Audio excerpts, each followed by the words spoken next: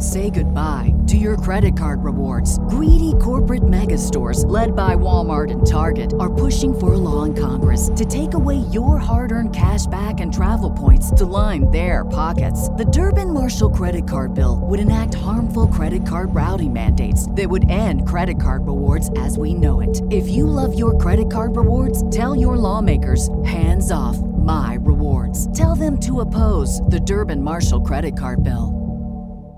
Bandwagon Nerds is taped in front of a live studio audience.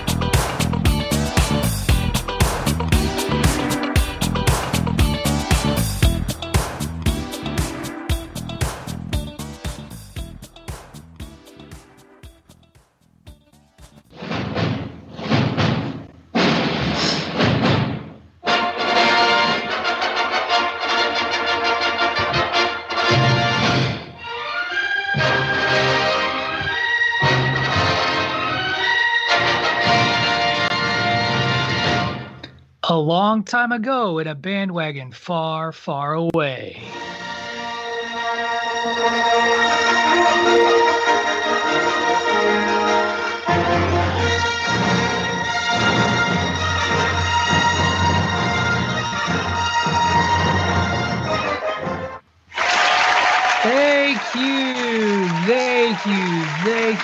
Thank you. Welcome into a very special edition of Bandwagon Nerds, brought to you by the Chairshot Radio Network here on thechairshot.com. With you, as always, is your good friend, the curmudgeon himself, Patrick O'Dowd. Yes, I'm now a curmudgeon. I learned this after listening to the Pod is War podcast. I do believe. Was it Pod is War? Where I was called a curmudgeon by Abelaz. I don't remember which Abelaz it was, but one of them called me a curmudgeon. Was it Andrew? Andrew? Andrew. We'll go with that one. Anyway, yes, so going to embrace the curmudgeonness that is myself. I am, of course, joined by the rest of the bandwagon, the live studio audience. PC Tunney is here, as is David Ungar, and the Reverend Ray Cash. Sorry, the lawyer, David Ungar, here this Monday, May 3rd, in anticipation of May the 4th on Tuesday, which I nearly lobbied Tunney to see if I could flip Bandwagon Nerds for one day and see can we play this on Tuesday? But then I was too scared to ask because who wants to go to the boss and be all I don't know. You gotta bring your microphone down in front of your face or something. I can't hear you. I give you clearance right now. Well, then, so if this happens, then May the 4th. It is. Congratulations, it happened. It's May the 4th, everybody. Oh, how about that? Oh my gosh. Sorry, the little O'Dowd snuck into the studio and has come by. Do you need something, Bob? All right, I'll be right with you. Everybody caught that. Happy May the 4th. We have quite a show in front of us today. We are going to be talking a lot of Star Wars stuff, not just Star Wars stuff. We do have all kinds of other wonderful topics. We're going to visit the trailer park, but we're going to talk a little bit of DC casting news because I feel like that should be discussed. And we're also going to go into Disney being the bad guy a little bit, but it had to do with Star Wars as well. And so I figured we would start with covering all of that little bit of news in anticipation of May the 4th, the biggest Star Wars day of the year, where generally Star Wars news hits. And so I'm always excited Dave, I'm sure will be sending us all kinds of stuff as we get it through. Ray, who has become the fountain of information, will be sending it our way as well. But to kick it off, before we get into any of that, I'm going to start with an early edition of Patrick O'Dowd Has a Question. Yeah, I know, right? I'm not going to play the music because Patrick O'Dowd is going to have a question at the end of the show as well. But because we're celebrating Star Wars Day, it's May the 4th. I know, 2 questions. 1 question in 27 parts. You can't see this shirt as well, but it's my Lion King parody, and that was a very nice back to school reference. Maybe we should review that for the Nerd Review this week. We don't have a movie, and so I'm always down with a little bit of what is it? Thornton Mellon is his name, I do believe. Yeah, bring us a pitcher of beer every 10 minutes until someone passes out, and then bring us one every 2 minutes. That's right. Great. Classic. I am having really bad cramps. I've been having really bad cramps all day. Must be menstrual. Okay, so here's my question to kick this off, and I'll just let you guys go around the block to have the discussion. Star Wars is this cultural touchstone. We have had an entire episode dedicated to Star Wars. My question to all of you, what does Star Wars mean to you? Dave, I figure you're going to take the longest to answer, so I'm going to start with you. And then we'll go Ray, and then Tony can bring up the end, and I will catch up in a sec. It's trash. Ray, over to you. No. Hey, I can't follow that. No. I mean, Star Wars to me is one of the, it is one of the most successful movie franchises, if not the most successful movie franchises in history, not just the world, in history. And for me, from the early days of seeing that in the theaters in 1977, when I was all of 9, which is just scary to think about.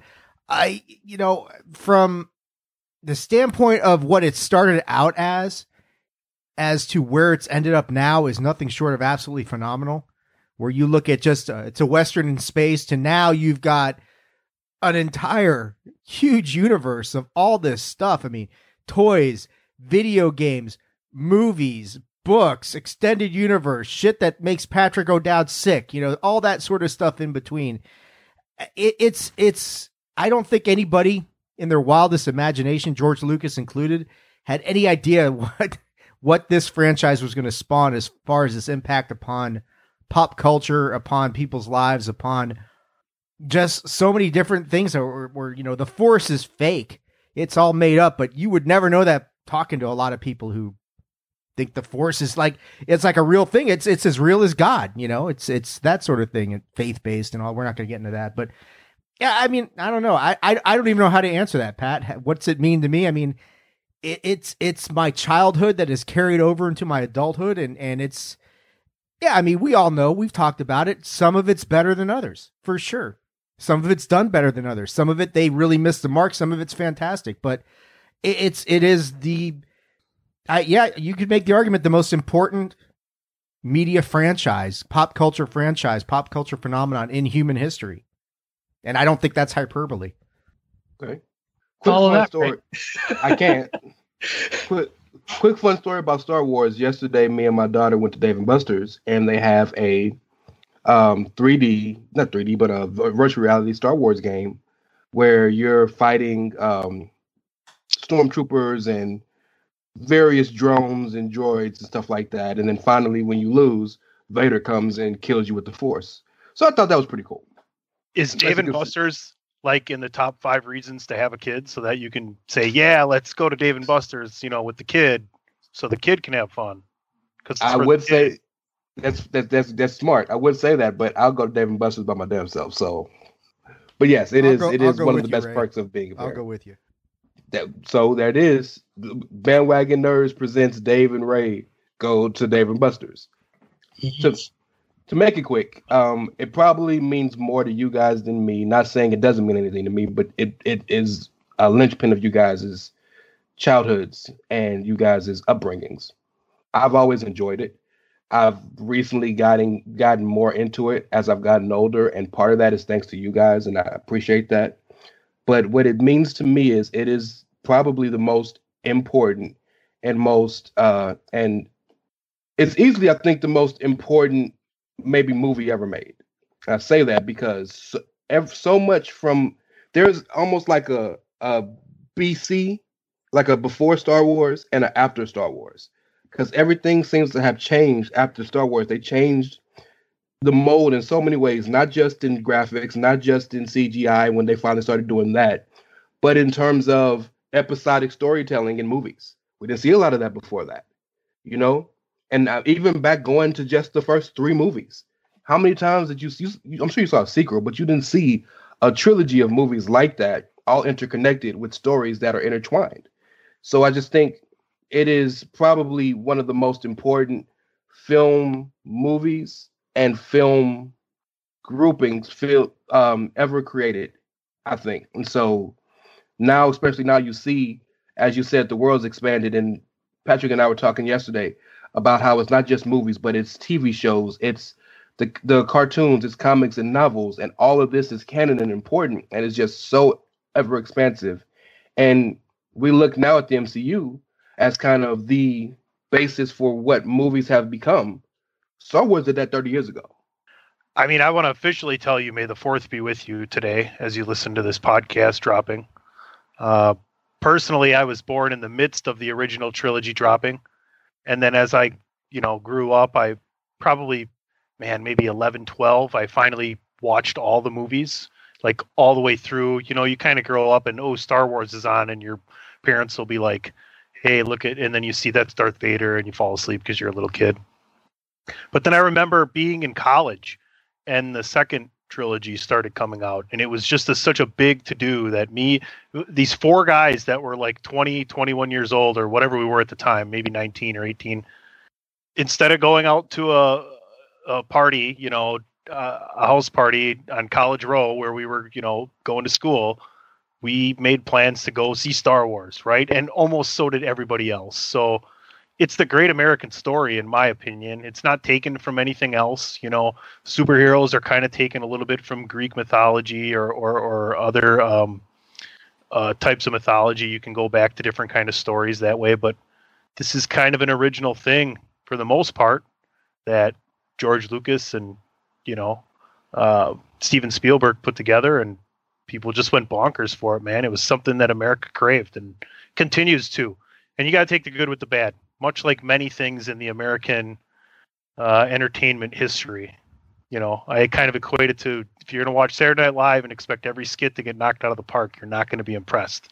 So some of the side stories you might not love, but when it comes down to it, the nuts and bolts of Star Wars is something that will live forever, especially in the American lexicon of entertainment.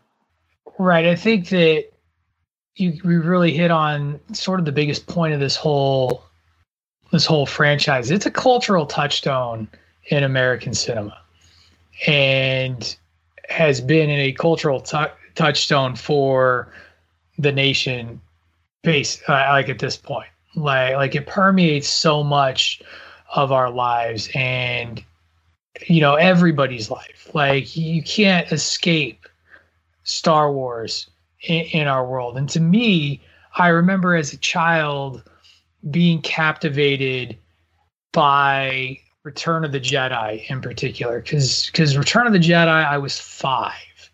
That was 1983. So I was 5 years old and was all about Ewoks.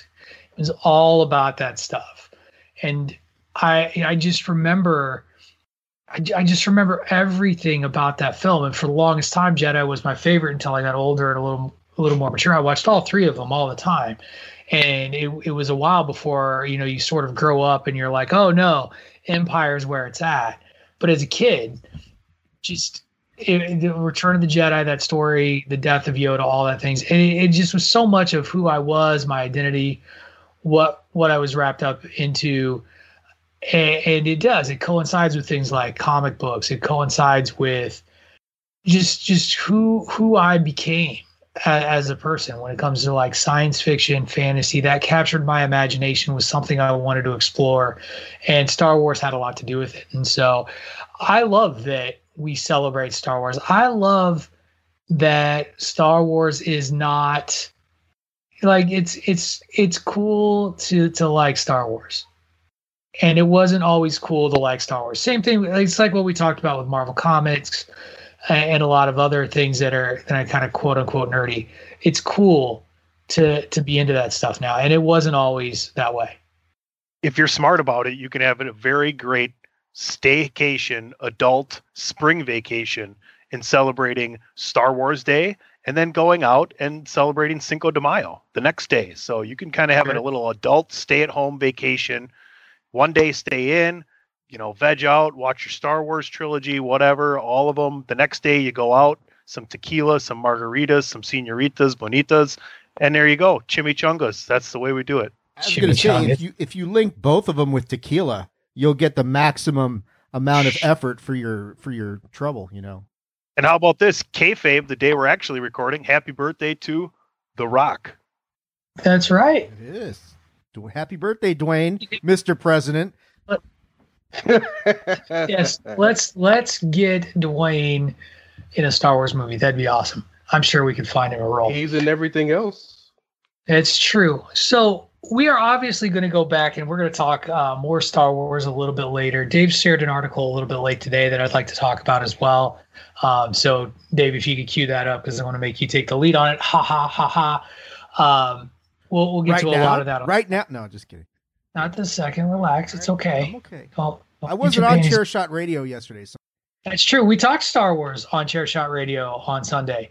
It was a good chat. Ray and I finally had that conversation I always wanted to have about how R2-D2 is the most powerful character in the Star Wars universe. So pulling back the curtain, I'd sent Pat a message like 2 days ago saying, I got to do a seminar for work. Do you want to record later in the day, or you just want to fly solo and do that episode you've always wanted to do, talking about how R2-D2 is the most powerful being in the Star Wars universe. And all I got back from Pat was, I got it.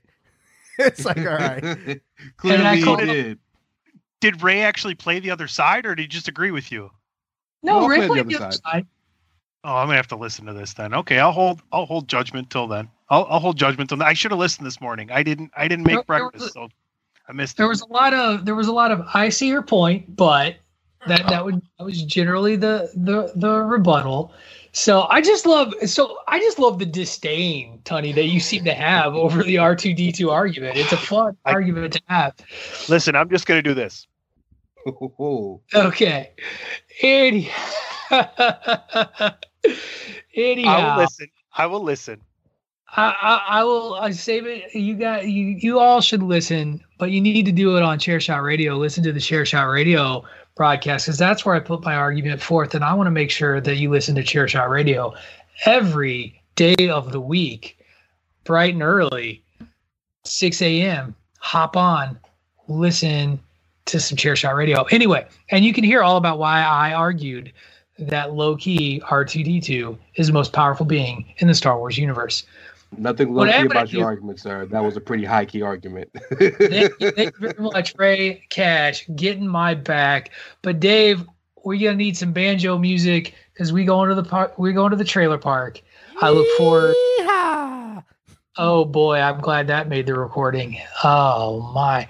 We have a variety of a variety of trailers to go over. But before we do that, Dave's already yeehawed.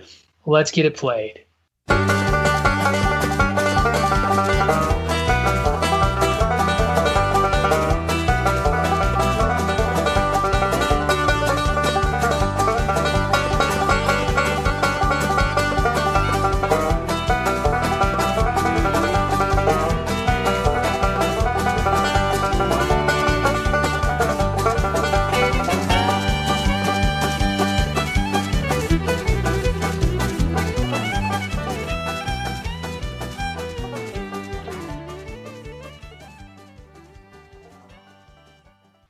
Now that we've gotten that pleasantry out of the way, I shared 3. No, I shared 4. I lied. I shared 4. And it's a variety of different stuff. We got a couple of things that are for families. We've got a Star Wars trailer, but I led off with a bonkers, it's not even really a trailer, that I shared with you all for an upcoming Netflix film called America the Motion Picture, which is a tongue-in-cheek retelling of American history from the creators of the television show Archer. Now, all that you see in this trailer, loyal listener, if you go to the Netflix page, is George Washington on a boat, I'm assuming crossing the Potomac Delaware.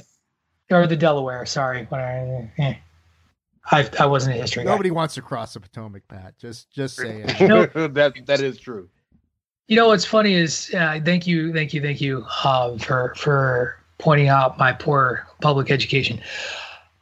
But it's this group of re-envisionings of various American historical figures with a cast of just some terrific voice actors, including Channing Tatum voicing George Washington, Olivia Munn voicing Thomas Edison.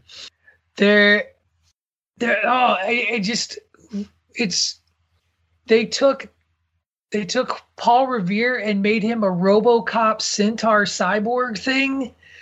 There's a pissed off Geronimo. There's a beer loving bro, Sam Adams. It looks bonkers.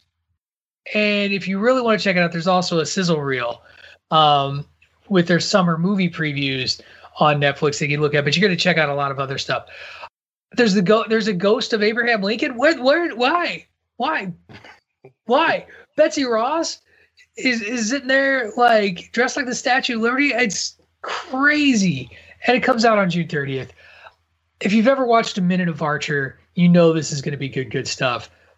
Tunney, I'm going to start with you because you generally are a smart fellow. What are your thoughts on a messed up version of American history?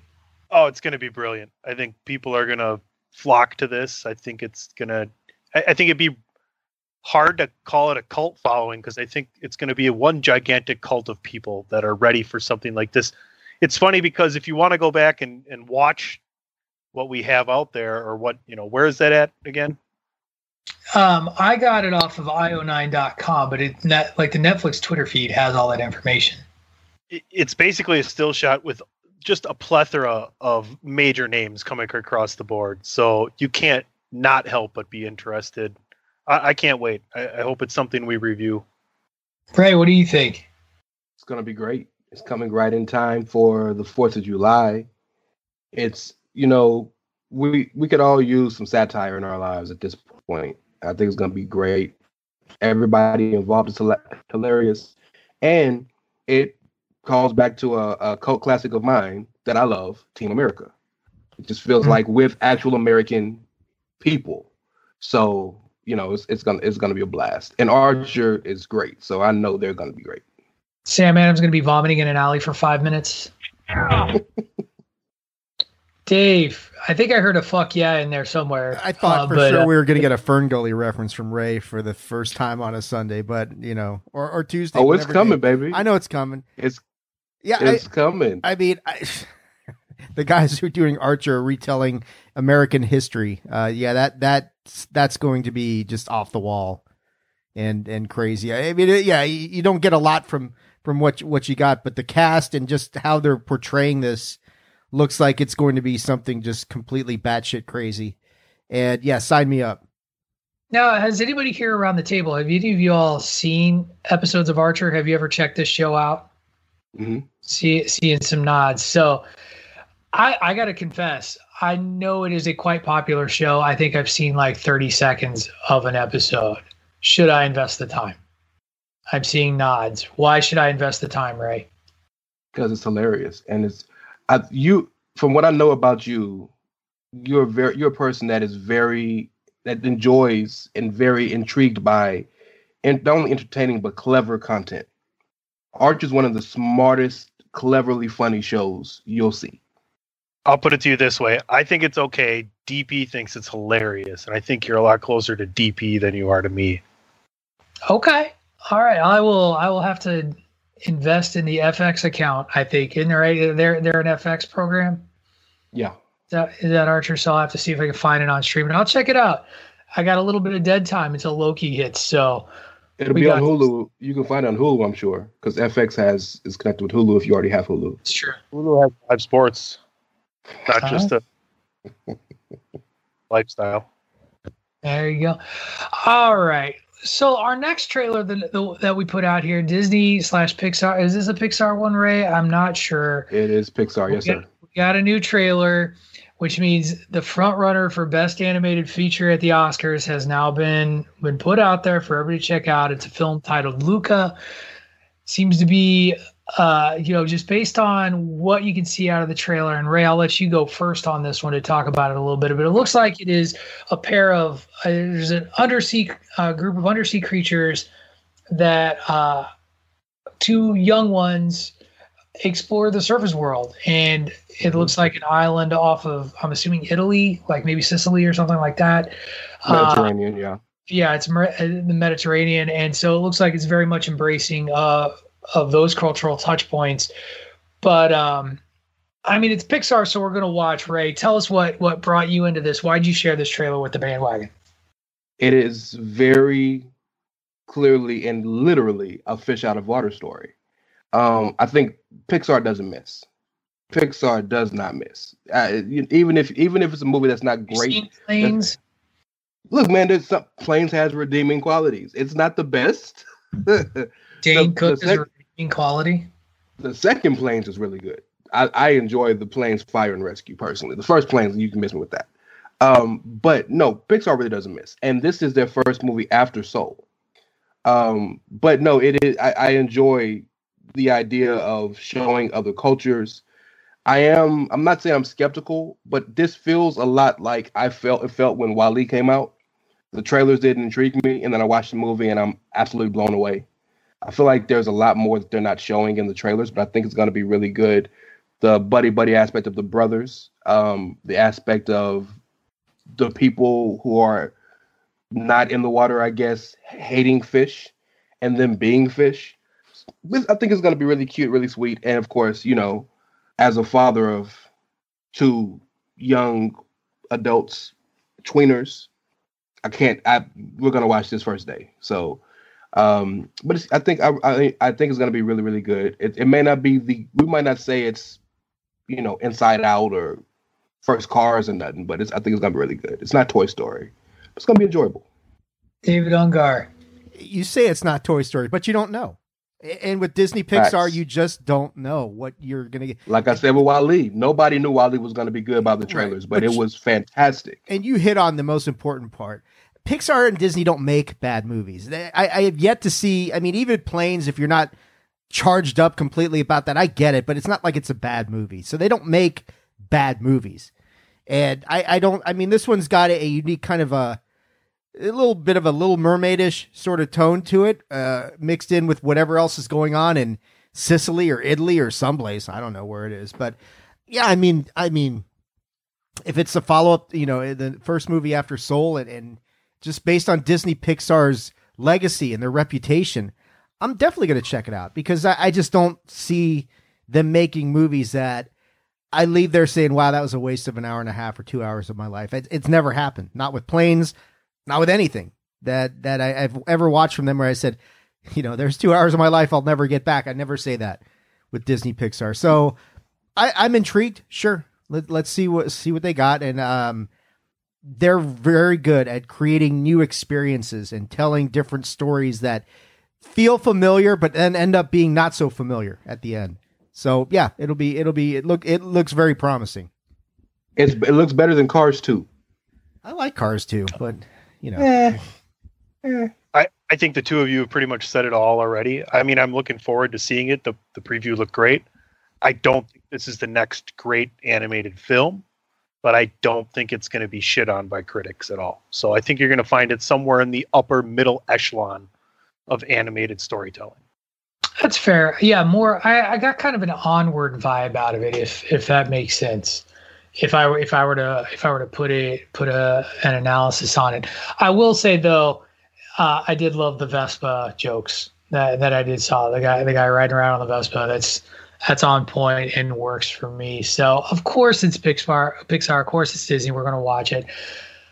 And then that brings me to what I didn't realize was a DC trailer when I shared it with you, and then was like, oh, this is a DC comic. And that is a trailer for the upcoming Netflix series, Sweet Tooth.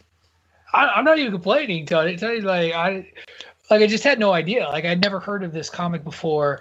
And I guess I'll start with that. Like it's this world where there's like hybrid animal human people, and there's this young child hybrid that's been like living living in secret with like their father or somebody, because there's folks out to hunt them down. And that's really all I know about what I saw out of this trailer. So Dave, I'm going to turn to you. Help me make sense of Sweet Tooth.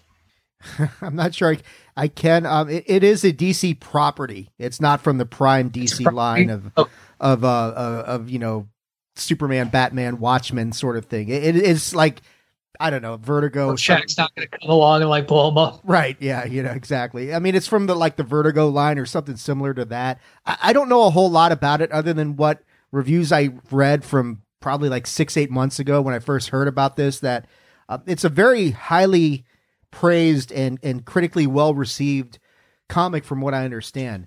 But yeah, I'm like you, Pat. I don't know whether we're living in a world where there's these half-breeds that are permeating, or whether this is a mutation, and the very first of these types of mutations where you've got this kid with antlers and just everything that he goes through.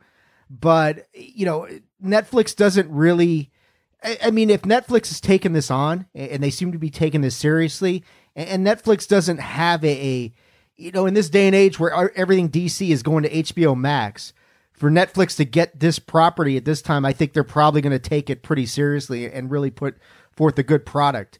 So I'm excited because I've heard lots of really good things about this comic, and the run that it's had, and just the characterization and all that sort of stuff. But as far as what it's about, I don't know a whole lot more than you do. And the trailer only gives you a few glimpses of what might be going on, what might be happening. So it looks very intriguing. And if it's coming from DC and it's one of DC's subsidiary, more, I don't know, out there kind of story arcs and publishers and lines that they do, I have a really good feeling this is going to be an excellent show to check out. When you listen to the trailer, they kind of talk a little bit more about the storyline, in the fact that the people that are inheritant of whatever universe we're living in here, they want to know what came first, these hybrids, because apparently this isn't the only one, or there's a virus that's going around as well. So they're trying to figure out what came first, hybrids or the virus. So that's part of the main part of the storyline. Yeah, Ray, what do you got? So my first thought was disappointment, because I thought it was Sweet Tooth from Twisted Metal, and I've been wanting to see that done in some capacity for 25 years. So that's my first thought. When I got into it, I need a little more. Drive me back to drinking with that comment. I need a little more. I need to see more. I need to know more. I think there's enough there for some intrigue, but movies are different than TV shows to me, because I can pop a movie on, I'm an hour and a half, I'm done. For me to really commit to a TV show, I got to care about something about it, and it needs to catch me within the first couple of episodes. That's the reason why I haven't seen all of Breaking Bad or Game of Thrones, because it takes a while for them to get started, and I'm out because I need to watch it in sequential order. I'm going to carry it on, but I got a question for Dave real quick. Could this, and especially if this works, be the lead-in to them possibly doing a visual TV version of Fables? Oh, I would. I want a visual TV version of Fables, please. And here's something. I just was looking it up. This is a Vertigo comics, so it did come from Vertigo. So these are the same guys who published V for Vendetta and Transmetropolitan. And was Fables, was that a Vertigo? I don't remember. Probably. I think they're the same, only because I don't know, but I this is a stupid connection, but the Batman Telltale games. Fable was made from them, and they bought them from the same group. So I always assumed Fables was part of the Telltale game. Of DC. Did you just assume I wouldn't know what the hell Fables was? No, I knew you would. I'm talking about Telltale. Because you asked Dave, thought we replaced Dave on Chairshot Radio on Sunday. That's right. I forgot we're best friends now. My bad. I just know Dave has bloviated about Fables. David Ungar about Fables. You don't think I don't know? No, Patrick and Ray found a best friend. Hey, me and you've been best friends forever. Yeah, me and Tunney are best friends. You guys can have your own little relationship. But isn't there a rumor about Fables being turned into a series, though? I think that's been circulating for a while. There's been a rumor about Fables as a series, I think, for about as long as the damn comic has existed. Like I remember when Once Upon a Time showed up on ABC and people were like, oh, this is going to be like Fables. And then it was awful and not like Fables. Yet, full disclosure, saw that thing through to the end. Watched every episode. Waiting for Geppetto to be the arch enemy, and it never happens. No, he was not the asshole. And that was unfortunate. But to get back to your point, Ray, anything's possible right now with Vertigo gone now and everything being kind of merged in. You've got a lot of intellectual properties that they had their fingers in, and some hugely iconic comics. I mean, V for Vendetta had a whole damn movie made about it, and I mean, okay, yeah, the movie did not capture the comics. Let's not kid ourselves, but it was still fun to watch. But I mean, anything's possible if they want to use this as a introductory kind of a flashpoint to get some other properties in there. Go for it. But I don't know if they've got that planned. But it is cool to me, the fact that Netflix has got this property in the world where HBO Max has grabbed everything DC, that this outlier is out there.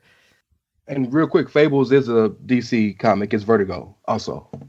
Right. There you go. So, but I'm just thinking, because the world is opening up. If you see these hybrid people, then it's just another way to kind of get our minds ready for that kind of world. I put them together in my mind. No, it's fair. It does have a similar aesthetic, right? Like, it has a good look. That's very much in sort of keeping with that Fables universe, though they are separate entities. Like, they're not connected. Ray, you mentioned this when you were talking about what it takes to get you into a TV series. And yes. I'm going to harken back to a conversation that we had when recording Chairshot Radio, because our next trailer, and because it's May the 4th and the show is dropping on May the 4th on Disney Plus, The Bad Batch was our final trailer that we're going to talk about today.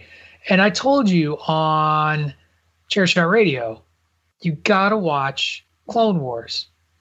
And this is the first series where I would argue it's probably really important to watch Clone Wars or watch another series to kind of have a full grasp of this series. Because Clone Wars The Bad Batch is a spinoff of the Clone Wars animated series on Disney, in which a group of clones that are so far down the process with this degenerative DNA have developed their own sort of personalities that are outside of the realm of following orders and being good soldiers for the Clone Wars. And so they're put into their own little unit and are sort of outcasts amongst the clones. And at the end of the Clone Wars series, you don't really know what becomes of a lot of the clones.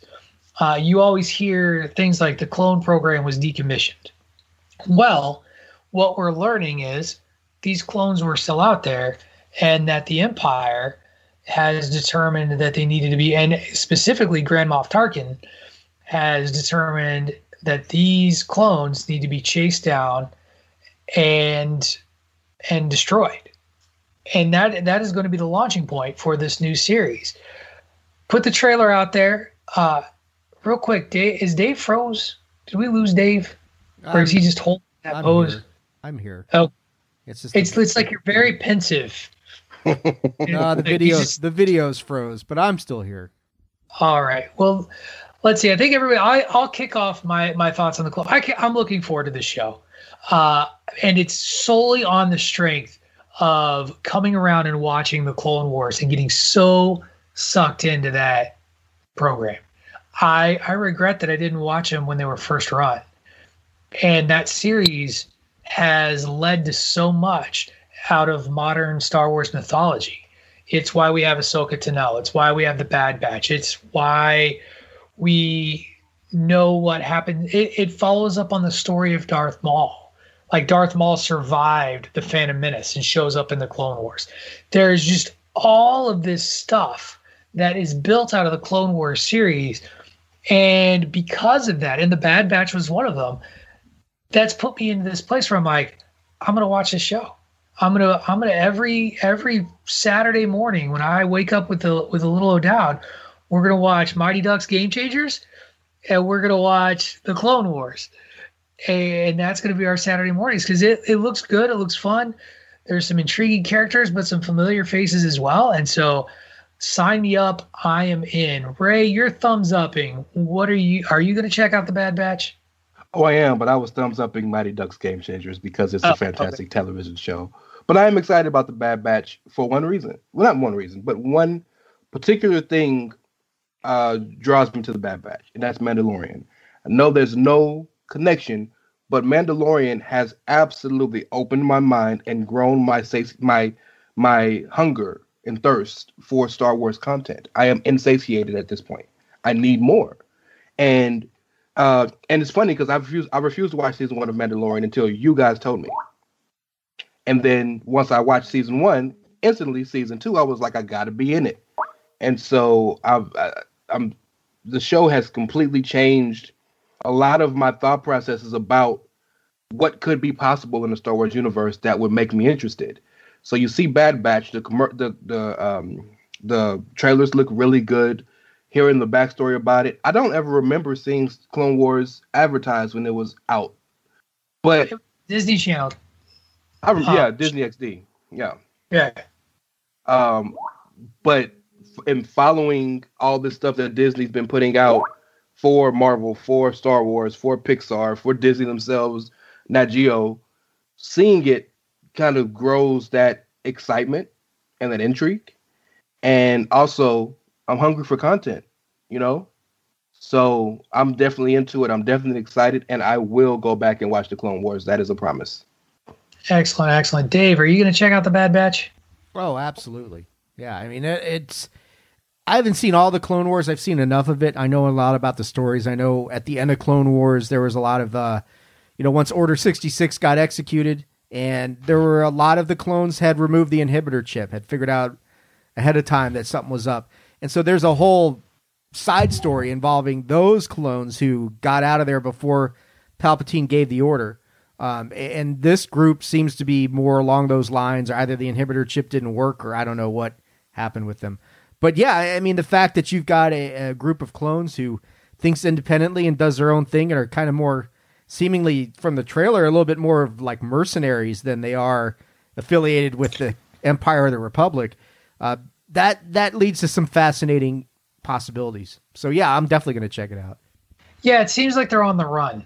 Right, like they're on the run and yet they're mercenaries at the same time. So I am definitely looking forward to that. I think it's a terrific way to be in keeping with this Star Wars expanded universe.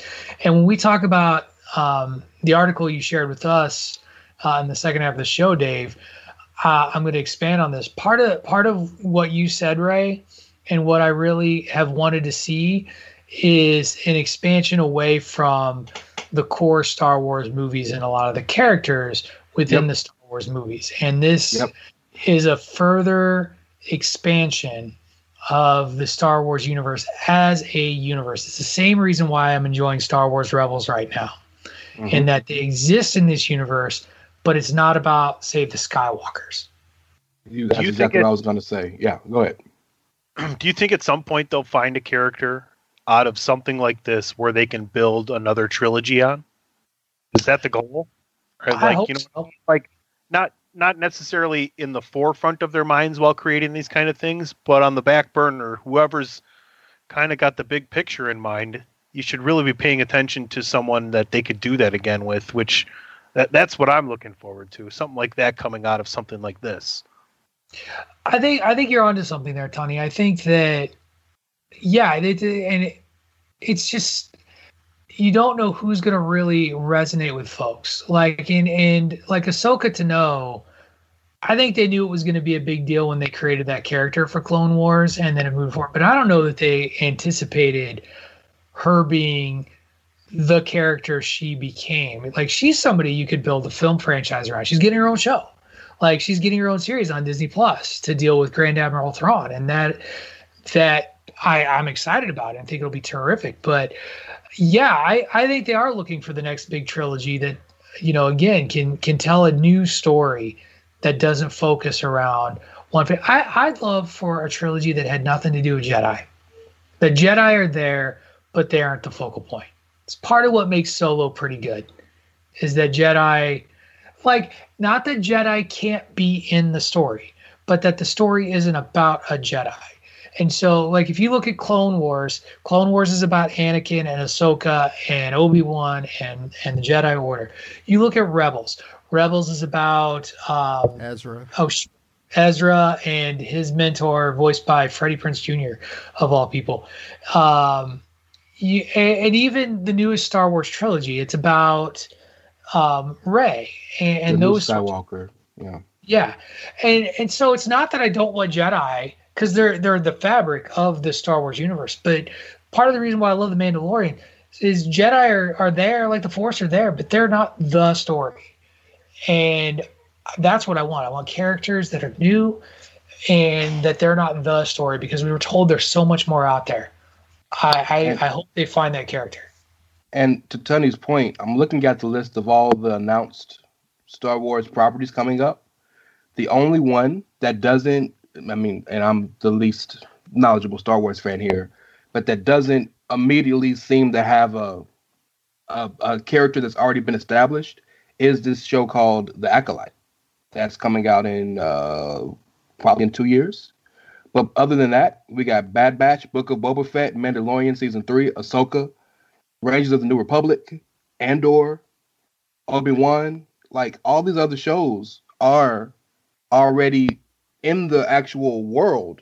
So to your point, Tony, it's probably got to come from The Acolyte, or they got to create something new out the blue and just sell it on the backs of Star Wars. But here's the thing, is you can use the existing characters that are so beloved to launch other characters. Ahsoka is a perfect example, because her relationship with Anakin is what drove her popularity. And the complexity of her relationship with Anakin, she was his apprentice. And you know, he trained her everything. And then I think it's in Rebels, right, Pat, where the whole scene where Ahsoka fights Darth Vader and Ezra kind of sacrifices himself for. I mean, that is one of the most powerful things in the entirety of the Star Wars universe to watch. And so you can use the existing characters to further, maybe not launch, but to further some of these ancillary characters, like an Ahsoka Tano, or like Mandalorian, or Grogu, and how he ties into Luke, and a lot of that sort of stuff. Creating a homegrown, completely new character with no ties to anything that we've seen in Star Wars is going to be tricky. Not impossible, but it's tricky. So I'm kind of like, if they want to, piggyback off of some of the, more established characters and then have them go off in a different direction from there, great. I'm all for it. Let me counter that with Star Wars Rebels, in that Star Wars Rebels doesn't start with any connection to the original characters. They are a group that is part of the rebellion. Ezra is found in the very first episode by this group, and then the connections come later. So you can engineer it the other way, and it's not that you can't have connections to the universe we're all familiar with. It's just kind of how you put them into play and how you make it so. And so I think you can reverse engineer it. You can have it where somebody's a focal point and they get a spinoff. Like, there's a lot of ways you can do it. The Mandalorian is the same way. The Mandalorian has no direct Star Wars character ties, and we get them later, right? You have the remnants of the Empire, and that's about it. But there's no Han Solo. We don't get Luke Skywalker till the end of season 2 in a cameo. Like, it's a dope cameo, but it's a cameo. And you don't get Ahsoka till midway through season 2. And Grogu, yeah, he looks like Yoda, but he's not. That's the only connection to anything we were familiar with in that the Mandalorian armor.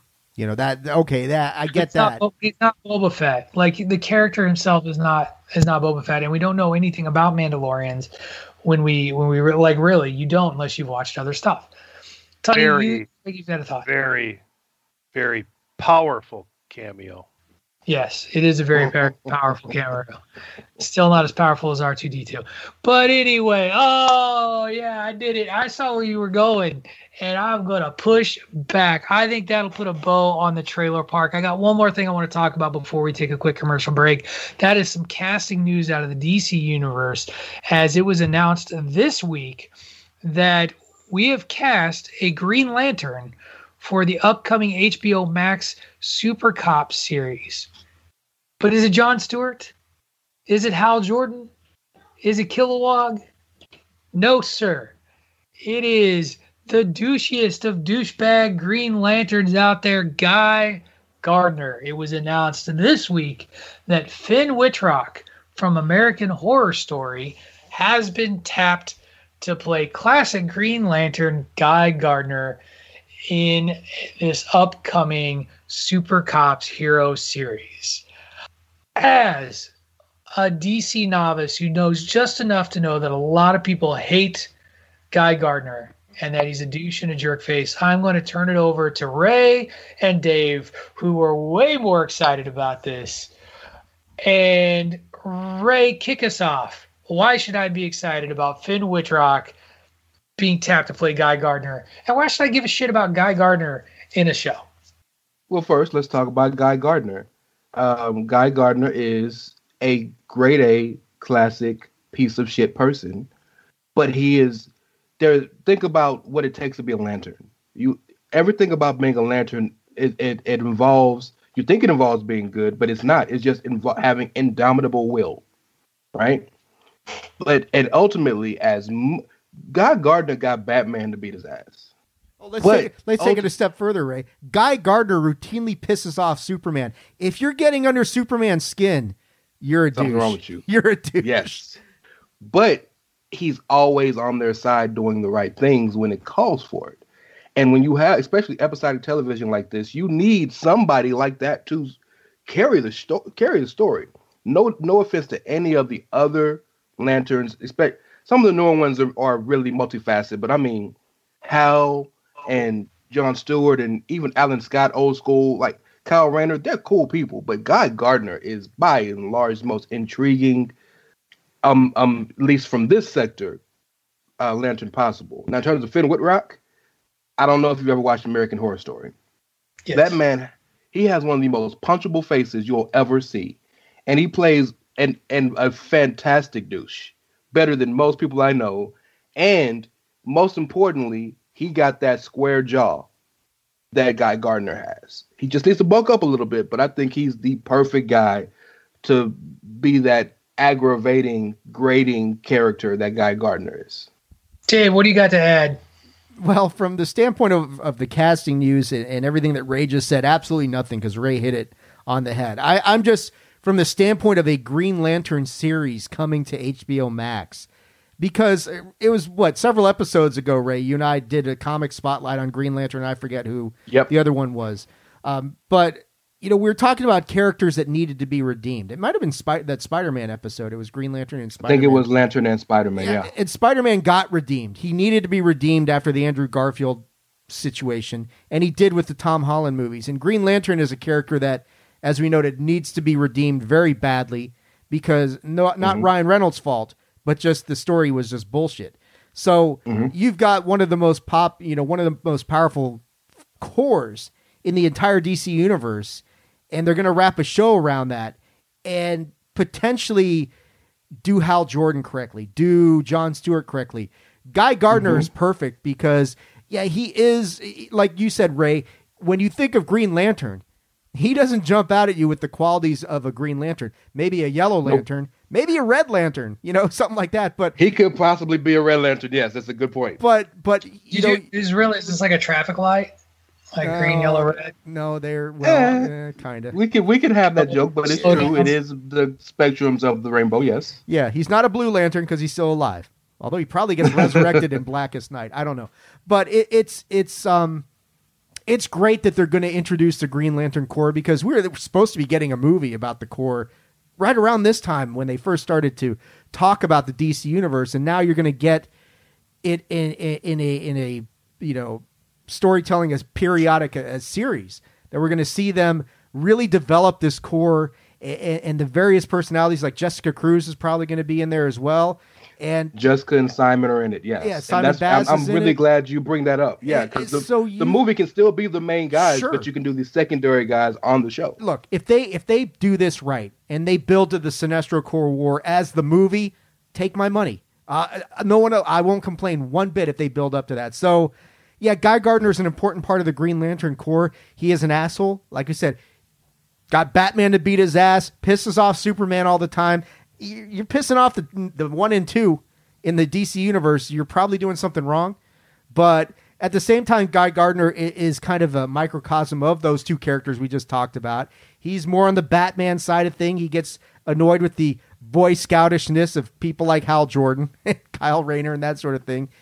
And he tends to revolt. So as far as the casting, I defer to Ray, but I'm just thrilled that we've got Green Lantern happening on HBO Max, and they're developing it, and it's coming along at this pace. So, yeah, it's very exciting for people like me who love Green Lantern. There have been so many Green Lanterns in this sector, and in general, but especially in this sector, that you need stuff like this to flesh them out. Everybody who's somewhat of a diehard comic fan knows who Hal Jordan and Jon Stewart are. Save them for the big screen. That's great. But so many people that are so many other Lanterns that are interesting. Guy Gardner, Simon Baz is a Pakistani Muslim guy who's been persecuted all his life and carries a gun with him. Jessica Cruz has such bad that's right, guns. Her anxiety is so bad that if she leaves her house, that's a win for her. And she's a Lantern. That these are people you can flesh out in these shows and save the big names for the movies. And if you can put them in concert and lead to a Sinestro War or lead to Blackest Night or something, and you got all the money there, bro. That's $1 billion franchise waiting. Yeah, and they're going to make who Alan Scott, I've heard that they're going to turn him into a secretly gay individual, which is going to kind of expand upon that. So they're going in that direction, and that's all fine and great. Isn't Kyle gay? Kyle Rayner? I thought he was, but they're going with Alan instead. I don't know. Okay. So let it not be said that I won't let Ray and Dave talk forever and ever and ever about DC Comics. Thanks, Pat. You have a commercial break to get to as you keep going here. The show is only supposed to be around 2 hours long, and I see Tony falling asleep watching the Brewers game. So we are going to take a quick commercial break because this is May the 4th. This isn't Green Lantern Day. This is Star Wars Day. And so we're going to spend the second half of the show talking about some Star Wars news bites. But before we do that, we got to take a quick break. It is my duty to remind you all that if you like what we're doing over here on the Chairshot Radio Network, if you like what we're doing here on Bandwagon Nerds, to get yourself over to ProWrestlingTees.com/thechairshot and buy a shirt. We have all kinds of great shirts for people to choose from, whether you want something that just represents the OG Chairshot logo or the show itself. You can get yourself a Bandwagon Nerd shirt. We have sayings and phrases from various programs, including #journalism, Save Tag Team Wrestling, Everyone Hates Greg, all of them. They're there. And it helps us keep putting out quality content for all of you. So get over there, ProWrestlingTees.com/thechairshot. You can get a shirt in standard style for $20, or if you're feeling fancy and want something nice on your giblets, spend a little bit extra and get it soft style. Again, that's ProWrestlingTees.com/thechairshot. When we come back, we're going to do everything Star Wars conversations. Yes. Star Wars all day. You're listening to Bandwagon Nerds on the Chairshot Radio Network, part of the Chairshot.com. What's so special about Hero Bread's soft, fluffy, and delicious breads, buns, and tortillas? Hero Bread serves up 0 to 1 grams of net carbs, 5 to 11 grams of protein, and high fiber in every delicious serving. Made with natural ingredients, Hero Bread supports gut health, promotes weight management, and helps maintain blood sugar. Hero also drops other limited edition ultra-low net carb goodies like rich, flaky croissants, and buttery brioche slider rolls. Head to hero.co to shop today. Promotional consideration paid for by the following. Hey folks, PC Tony here. Thanks to our new partnership with Angry Lemonade, you can save 10% on physical products and digital commissions using the promo code ChairShot. Head to angrylemonade.net to check out their amazing catalog of products and services. Use the promo code ChairShot to save 10%. That's angrylemonade.net. Are you looking for the newest and hottest in the world of pro wrestling? Then check out the amazing action on Powerslam.tv, the biggest indie pro wrestling channel in the world. Get over 6,000 hours of the best events from over 150 of your favorite promotions from 20 different countries around the globe. Brands like Progress Wrestling, Evolve Wrestling, Combat Zone, Defy, PCW Ultra, PWX, Over the Top, Shine, and hundreds of others with fresh content added every day for only $5.99 per month. Get your free trial today at Powerslam.tv. Go to Powerslam.tv, promo code ChairShot. Get your free month. Again, that's Powerslam.tv, promo code ChairShot. TheChairShot.com. Always use your head. Coming soon to thechairshot.com, a special series. The Total Package Series. Myself and Rance break down each wrestler in WWE according to 10 categories, looking to find the top wrestler with the Total Package. Join me and Carl Wednesdays at 7 p.m. Central Time for the Total Package Series. Only on thechairshot.com. Always use your That is the greatest commercial on all the Chair Shot. I'm just saying, man. But Bray, I got a question. Yes, sir. Who's the top? I can't tell you on air. If you want to know, hit me up personally. I'll tell you after that, but I can't tell you on air. You got to listen to it every Wednesday on thechairshot.com. Getting seduced by Ray Cash on the commercial break. No longer coming soon. Well, I mean, you might be coming soon. I'm not sure. First episode dropped already. Wait, what are we talking about here? First episode did drop. That was not a Wednesday sex chat line commercial. No. That was Ray Cash's new show, the Total Package Podcast, airing a limited series run with you and your buddy Kyle. Carl. I call them. I get them mixed up all the time on air. Looking at them both. Don't feel sponsored by sbabes.com. Just saying, Ray. All right. Now that we've done everything to ruin Ray's show, let's talk about what got us to the dance today. Here it is, May the 4th. We're going to do a little Star Wars talk today. We got a couple of news bites that have hit. I'm going to flip the order on everybody because I figured let's go to Negative Town first in talking about Star Wars before we talk a little bit of Ewan McGregor and some speculative stuff that Dave threw out there with Star Wars. But I wanted to do just everything Star Wars. And so earlier in the week, I had shared in the Bandwagon Nerds chat an article that was posted on io9.com, my go-to for most of our news, reporting that Neil Gaiman, Chuck Wendig, and more were uniting to make Disney pay royalties. And I'm just going to read the first paragraph of the article to everybody to kind of give you some content. So late last year, a guy named Alan Dean Foster, who was the novelist who wrote the first Star Wars novels, so the novelizations of the films, and the ghost-written novelization of A New Hope and its direct sequel, Splinter of the Mind's Eye, went public with his struggles to negotiate a royalty contract for his work since Disney took ownership of Lucasfilm. Although Foster's fight is nearing an end, more writers are asking the company to honor contracts for studios they've purchased. So basically what, according to authors, is happening is that when Disney overtook a couple of these franchises, took over stewardship of a couple of these franchises, most notably Star Wars, obviously Marvel, and started pumping out all this content based on not just the film franchises that they were playing and airing, but also some of this other written content.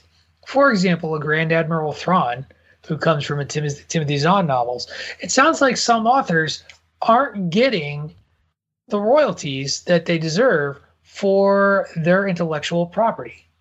So, Dave, I'm going to turn it over to the lawyer because you're the lawyer. Is Disney in some hot water here? They going to be settling a lot? First off, a couple of disclaimers here. The first one is that everything that David Ungar says is true, and you should take it to the bank. No, Go sue everybody and be like, David the lawyer. The opposite of that. Trademark, copyright, intellectual property law is not what I do, so take that with a grain of salt. Second, the opinions of one Dave Unger does not necessarily reflect the opinions of Bandwagon Nerds as a whole or thechairshot.com. There you go, Tony. You've been protected. Now, with that being said, I think Disney's got some problems if this is what they are doing, where if you have a contract with somebody, let's say these authors, such as Neil Gaiman, has a contract with whoever previously owned this, and it spells out, here's what your royalties are for each time this is sold, this is used, X, Y, and Z, whatever. And Disney acquired that contract when they bought out whoever, they bought out the world. That contract, as far as I know, I mean, it would obviously depend on the terms of what the new contract says and whether they specifically address these outlying contracts that they had. But generally, when you do something like that, the contracts get assigned to the new contract holder. So the rights would transfer over with them. And just because Disney buys, like one comment I read in that article was right on point. You don't simply just buy the assets and the obligations and liabilities go by the wayside. You incur that as well, unless you specifically do away with that and specifically address it. So if they got it and they are making money off this intellectual property that was created by these other people who had a deal with Lucasfilm or book publishers or whoever for royalties, and Disney is now using their intellectual property and making money off that, that's a problem for sure. You can't use somebody else's intellectual property, no matter how big of a corporation you are, and say, oh, you don't get it. That's why Disney's got to deal with Marvel. That's why Disney's got to deal with Star Wars or Lucasfilm, because they've addressed that sort of thing. But underneath the surface, there could be all these ancillary agreements that Disney's like, shit, we didn't even think about that or didn't even know about it. So yeah, I think Disney's got some problems. I know this one case, they've handled it very privately to keep it out of the public sector. There is a resolution that they've reached, but that doesn't mean there's not tens of others out there who are in a similar situation who may be looking to Disney saying, hey, look, you mentioned fucking Grand Admiral Thrawn in The Mandalorian. Timothy Zahn's like, excuse me. They were paying me to use him on Clone Wars. So what's your excuse? And just to be clear, I don't know that Timothy Zahn is part of this group of people that said, hey, I'm doing this thing. Exactly. No one knows. He was just an example that, he got named in The Mandalorian. The character got named in The Mandalorian, which tells me that there's at least intent there. There's one of these authors, Kevin something or other. He did a shit ton of work on X-Wing and Rogue Squadron and all that sort of stuff. I mean, I want to say Kevin Johnson, he's the Phoenix Suns point guard, but something like that. He would have a gripe because now they're bringing in Rogue Squadron to, I think they got that one series that's coming up about that. So if I'm him, I'm looking, it's a movie. If I'm him, I'm saying, hey, you want to throw some love my way? I wrote this whole thing. So, Disney's got scores of lawyers. They're one of the largest, if not the largest corporation in the world. I'm sure that they're not taking this lightly. And, for them, it's probably a drop in the bucket. They're going to iTunes the shit out of these guys and say, okay, yeah, you get 2 cents every time somebody mentions Grand Admiral Thrawn. Here you go. Whatever the case is, they need to honor that, because typical contract law doesn't indicate that once somebody assumes control of an existing contract, it automatically voids a contract. That's not really how contracts law typically works. So my follow-up question to you is, do you think Disney, when they made the announcement a few years back after obtaining all the property, they made a big statement that everything out of the Star Wars published universe was not canon? Do you think that they were so arrogant as to believe by declaring something not canon, they thought that would be enough to then move forward and start pulling characters? I don't is that just overly simplistic? I don't think it was a way to end run people like this who are in this kind of situation. I think they wanted to get away from like you guys were talking earlier, the extended universe has got so much to it that you almost need like a roadmap to try and filter out and figure out what's real, what's not, what do I need, what do I not need to read. I think they were trying to simplify things. I don't think by them saying, oh, look, the stuff you wrote, it doesn't count, it's not canon. Great. If I'm like one of these authors that, fine, it's not canon, but this agreement here still says that, you need to pay me X amount for each time you use my character's name, likeness, or recognition, stealing from the NCAA college football situation. I think they still have agreements like that says whether you consider it canon, air quoting or not, doesn't change the fact that it's still my intellectual property that you are using for some purpose. Therefore, pay me. I think they're going to settle a lot of this stuff out of court. I'm wondering. None of this stuff will see a courtroom. Never. Not a chance. No way. It's a PR nightmare for them. They don't need that. Right.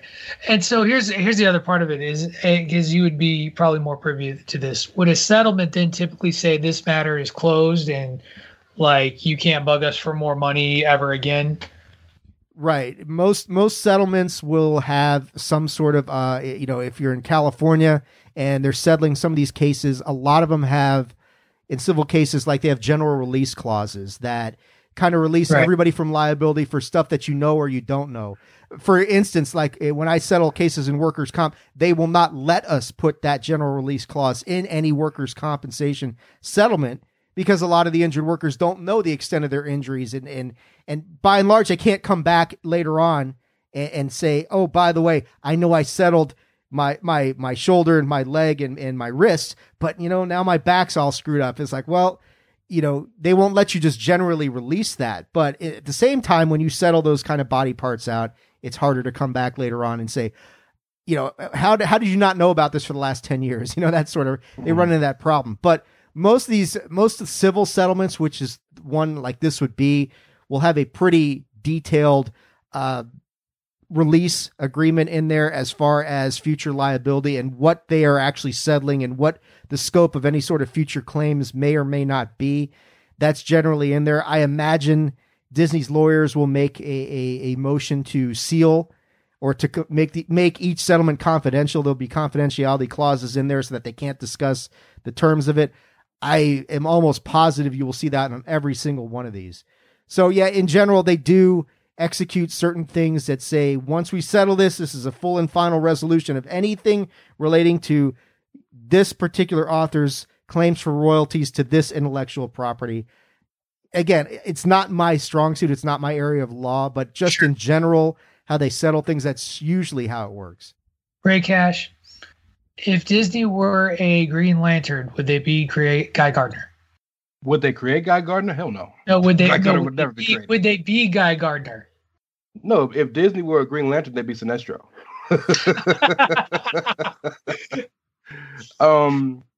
So I'm glad you went to Dave first because the legalese of this is just confusing as hell. But from an ignorant standpoint, this is my thoughts on it. This is why there was so much from I think a lot of standpoints, so much of a bit of a controversy when they bought Lucasfilm in general. And not for the movie reasons, but because unlike Marvel, unlike Pixar, everything under the Star Wars universe wasn't made by Lucasfilm. So you have so many different pots you have to pull from. And to make my point, Stan Lee made the overwhelming majority of most of the core characters of Marvel. He should be a billionaire right now, but he's not. And he only sold X-Men, Mutants, and Spider-Man.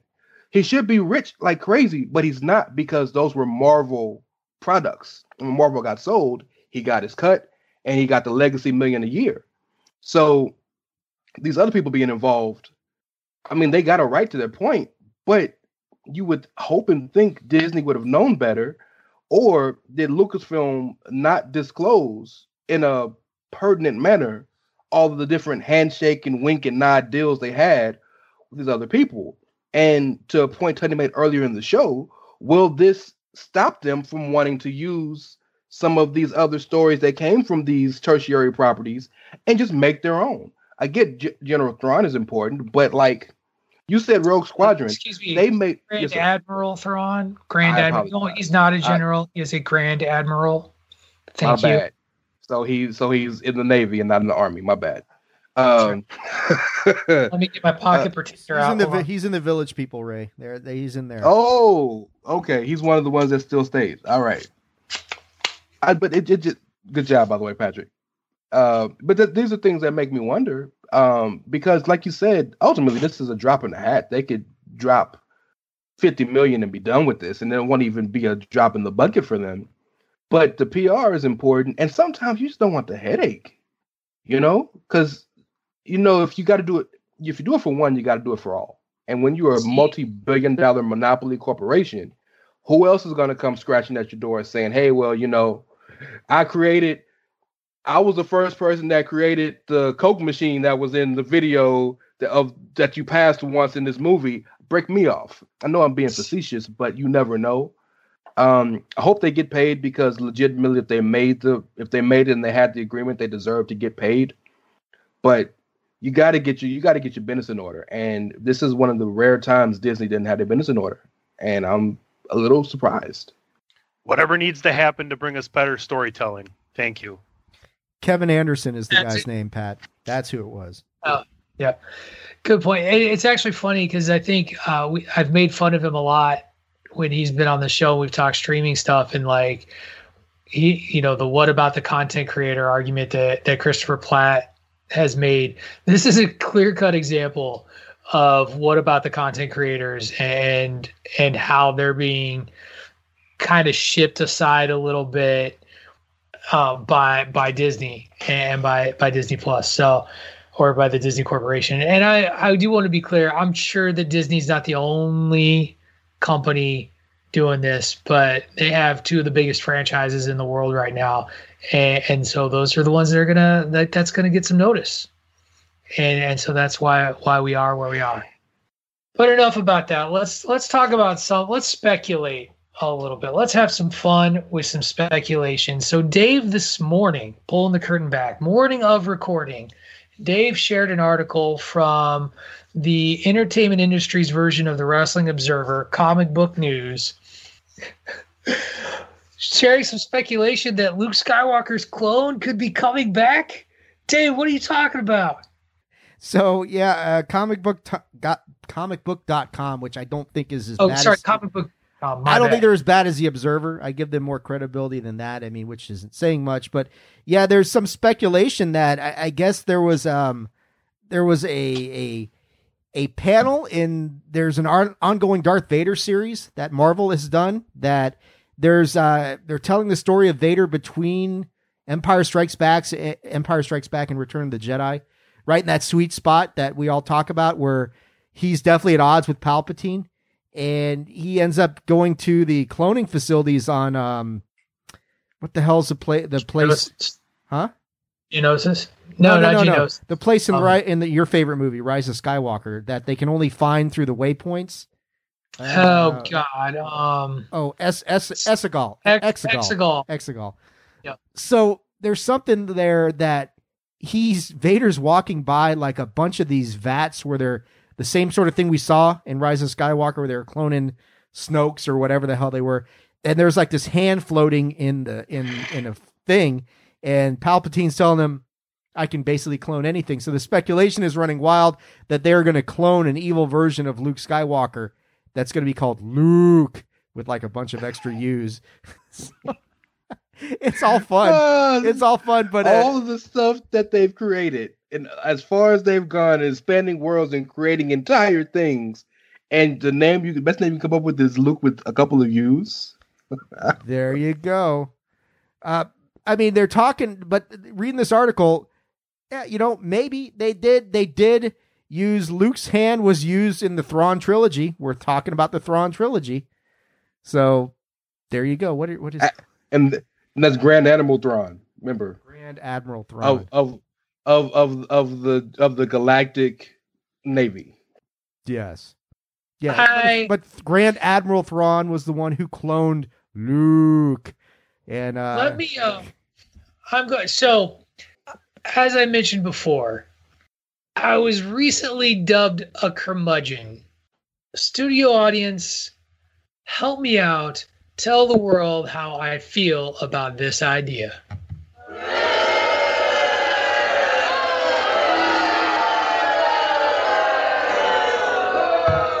Fuck this stupid ass idea. Fuck it right in the ear, sideways with a sandpaper dildo. Dram it all the way up in there, balls deep, and then bury that shit alive. This is a fucking horrible idea. I'm tired of this. I'm tired. This goes back to what I talked about before. Don't bring a Skywalker back. By the way, did you clutch your pearls, Ray? I did. I was taken aback. That was a little much for me. No. I'm done with this. I'm done with stupid clone stories. I'm done. Like, you talked about the Grand Admiral Thrawn thing. There were clones after clone. There was a clone of a Jedi that was off somewhere. It was Luke Skywalker. Stop with this dumb stuff. Stop making this about the Skywalkers. Create some new fucking stories. It's dumb. It's worthless. It needs to go away and die. While I agree, ahead, Ray. While I agree, to see the end of the Ahsoka first season be her finally getting the throne and fighting a fake Luke Skywalker would be really good television. Can I tell you what scares me? Is that they've already retconned that a clone took fucking Grogu. It's like, I read that article. It's like, mother. Okay. Stupid question, because I don't remember. It was Luke who took Grogu. Is that what you're saying? Remember, I'm not the Star Wars, Jeopardy quiz. Yeah. Can a clone have access to the Force? Yes. Okay. They've established it's like, now some of them have been driven crazy by the Force because Force or something, but yes, clones can be Force sensitive. Especially since, again, fucking George Lucas messed with his own mythos and made midichlorians, which are these little creatures that exist within people. So even if you make a clone and it's not of nature, fucking midichlorians can be there because George Lucas hates his own work. Yep, that's me, shaking the fist at the clown, curmudgeoning away. Damn it. Don't ruin my childhood. What do you think, Tony? Clone Luke Skywalker or no? Yeah, I'm all in. Let's do it. Oh. Fuck you, Bob. Fuck you, Bob Odenkirk. Not my Skywalker, damn it. Not my Skywalker is right. Hashtag that. What I'm in for whatever tells better storylines. That's it. That's all I really care about. I just want a better story. Whatever resources you need to pay or pull from, whoever you need to pay, just give me a better story. Period. End of story. And they can continue with Disney's decade-long love affair of giving Sebastian Stan work. People are really. I hope that comes to fruition. Bless his heart, because he is a ringer for a young Mark Hamill. I don't know what their height is. Is he because Mark Hamill is short. I don't know if Sebastian Stan is I don't know. I haven't looked at his digits, his numbers, the measurables. Super tall. Did he go to the combine? Do we know? Did he get an invite? Hey, look, if they can make Elijah Wood look 3'10", they can do anything with height. So there you go. He's close though. Well, he's 4'5", isn't he? He's not tall. He's 5'5", 5'6", maybe. All right, fair enough. The dogs also do not want to hear about a clone. I agree with you. Right there. All right. So anyway, fuck Skywalker clones. Get rid of that business. We want nothing to do with it. Oh, Dave's just hanging his head. He's doing the hanger shave. He's like, what can I do? Listed at 5. Here, I got you. Listed at 5'6", so he's got to be 5'4". Right, Elijah Wood's probably 5'4". All right. I'm not going out on a limb and saying this is a good idea, but who knows? I mean, we'll see what they come up with. But I just hope it's a speculative report. I just hope that's all it is. It is. It's all speculative. I mean, and whether they introduce him, the one thing to have that as part of the comics, to bring that Thrawn trilogy kind of aspect into the comics, fine. But when you're talking about adding that into not just the Mandalorian season 3, but the Ahsoka series as well, and it's all going to be wrapped around Luke, What do you? I don't know, man. It's kind of okay. I thought we were going into something positive about Star Wars, and so far, all I've done is shit on Star Wars twice. So let's talk about how great the Rise of Skywalker is, and go for the hat trick. Oh God, no, we're not going to do that. What we are going to do is we are going to talk about Ewan McGregor, who is going to be reprising his role as Obi-Wan Kenobi, who we all know he played Obi-Wan Kenobi in the prequel trilogy.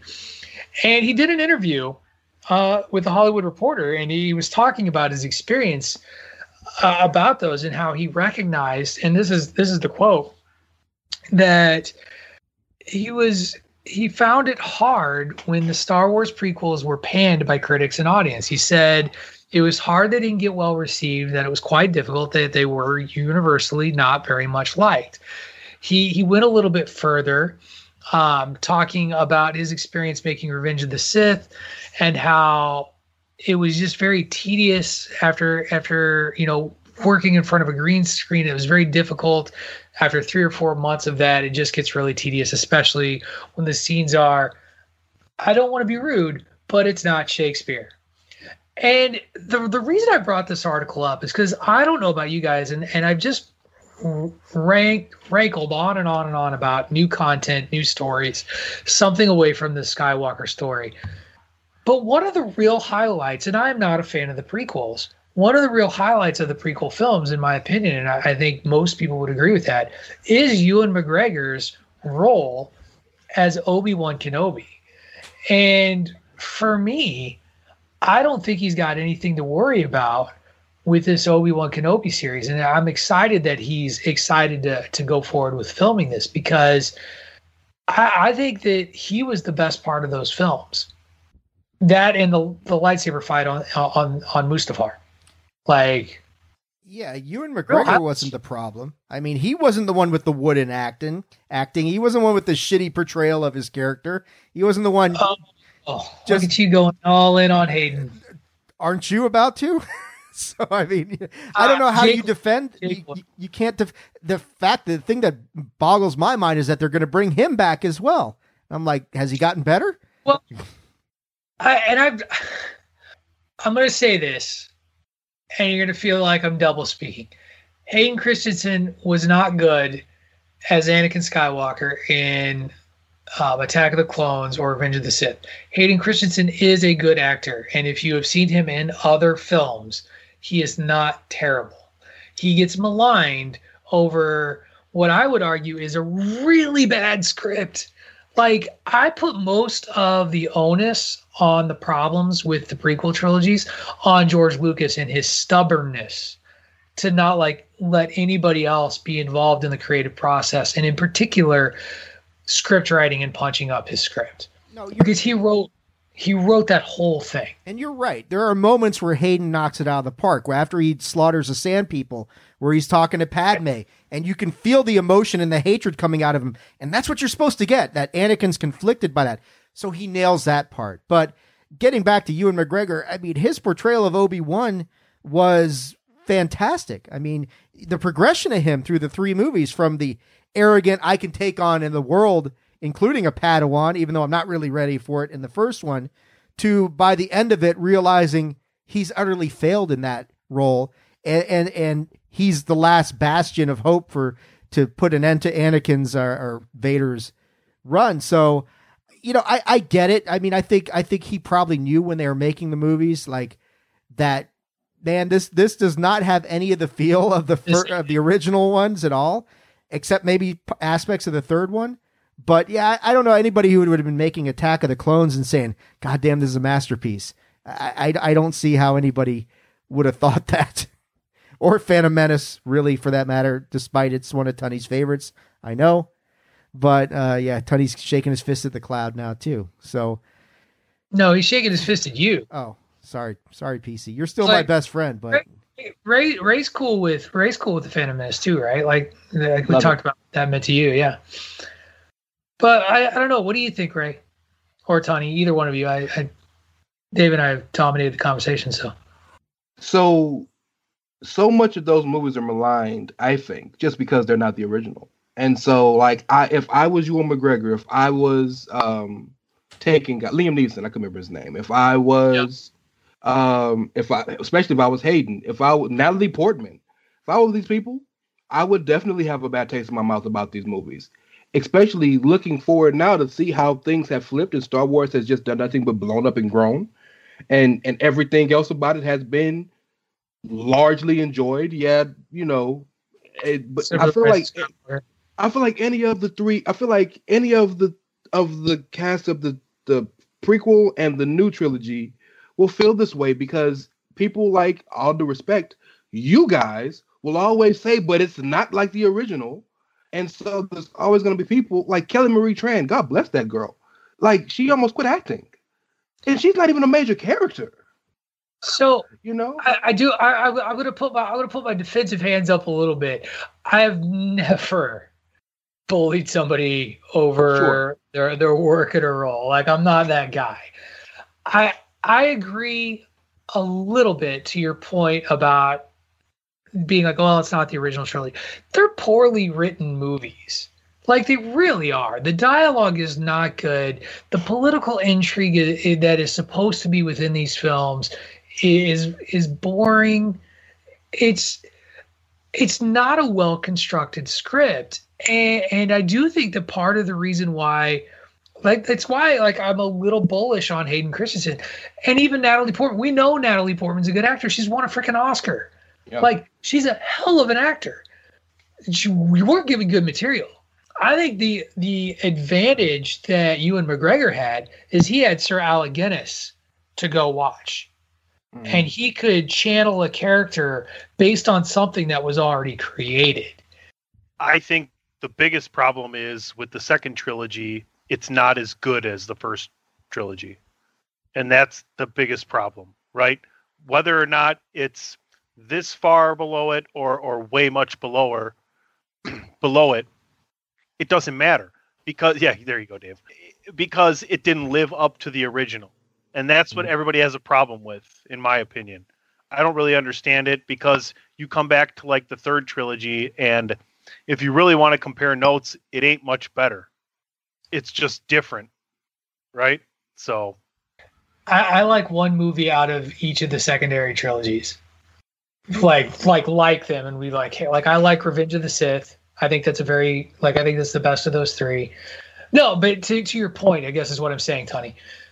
George Lucas stuck with what he knew. He did it the first time, and he did it the second time, and he wasn't going to cow-tongue to whoever wanted whatever.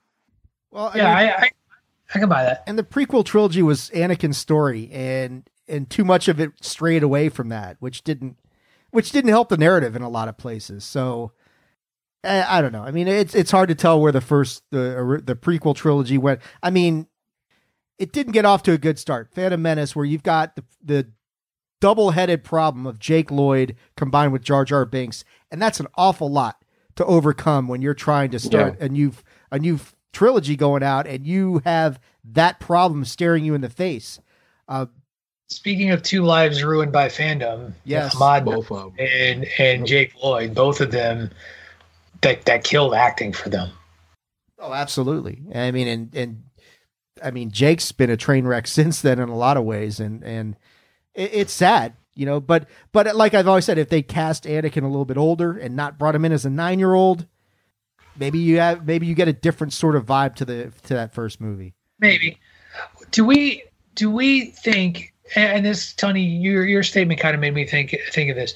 If we had started with the Phantom Menace, and George Lucas had told the story in the order, kind of quote unquote, the order that the episodes are in, and we got 1, 2, and 3 first, do we think that changes how we see Star Wars and the original trilogy? 100%. Fans apologize to this episode being first and leading into better things to come storyline wise if it continues on the same, landscape parallel to what originally happened. Instead, you go back and hopes are high, and this is what you're given is a kid and some character that Misa talks like Misa this. But I also think it fundamentally changes the entire Star Wars canon, because one of the biggest moment in movie history is Luke, I am your father, or whatever the actual saying is. It's not as big a deal, I don't think, if you didn't see him descend into madness. It could be bigger because instead of finding out who his father is, it's finding out when he's going to find out. Okay, maybe so. Because what I'm thinking is, we know Anakin is a Skywalker from day one. And so when you're introduced to Luke Skywalker, okay, well, clearly these two are related in some kind of way. But I can see the intrigue to when they figure it out, when Luke figures it. I can see that. Maybe. But it fundamentally changes the canon. And there's always been a debate, or at least the concept of what you guys are talking about. Like Ray or Pat, I don't know, you guys have younger kids than I do. I mean, it never came up with my kids because they've watched Star Wars here and there that have never been into it as much as I was. But do you tell your kids to watch it 4, 5, 6, 1, 2, 3, or do you tell them to watch it 1 through 9? I watched it the first time I watched it with my son. I watched it 4, 5, 6, 1, 2, 3, and I did it intentionally because of the special effects. It had nothing to do with the story. And I'll use Godzilla as a comparison. He can't watch an old Godzilla movie because he's watched all the new ones that have just come out. And I was like, oh, hey, you want to check this out? This is where this all came from. And he was like, it's just a dude in a rubber suit. Mm-hmm. Like he Patrick O'Dowd's the crap out of Godzilla. The way, like, I reap what I sow. And I'm right there with you. My girls haven't watched Star Wars because they're not sci-fi people. Like, I struggle to get them into a lot of comic book movies. But I would do 4, 5, 6, 1, 2, 3 for the same reasons Pat said. I say it all the time on the show. You can't go back. You can go forward. You can't go with CGI computer graphics and then go back to pew, pew, pew. It just doesn't work that way. Yeah, it really does. It does. And I will say it's not that it doesn't really work that way. It's that at a young age, it doesn't work that way. When they're older and maybe it's something that they've taken an interest in and they're a little bit more like, I want to learn about movies or I want to learn about this, then it's a little bit more palatable to them to be like, okay, this is where this came from. And so, because I've shown him old Ray Harryhausen movies and he's been all for it. Like Ray Harryhausen, like Clash of the Titans, still has one of the most suspenseful scenes ever, reviewed by Bandwagon Nerds. And it's the scene with the Medusa where he's hiding behind the pillar and Medusa is coming. And that's a claymation Medusa with a bit of trickery.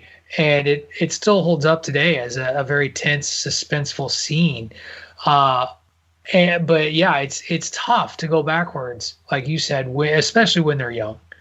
If they get older and something they want to embrace, then I think it's different. And we're not talking about standalone movies. We're talking about sequential order. So you have to see each one to know what happens in the next. So, you can watch Clash of the Titans of that era, and then you can watch the new Clash of the Titans, and there's no mix-up because, I'm not saying it's good or not, but there's no mix-up in it because they're different movies that stand alone on their own merit. I struggle to this day. Star Wars 4, 5, or 6 is on, and I struggle to watch it, even though I've watched them and I enjoy them because the graphic. I'm so used to seeing, new stuff. Hey, Kay.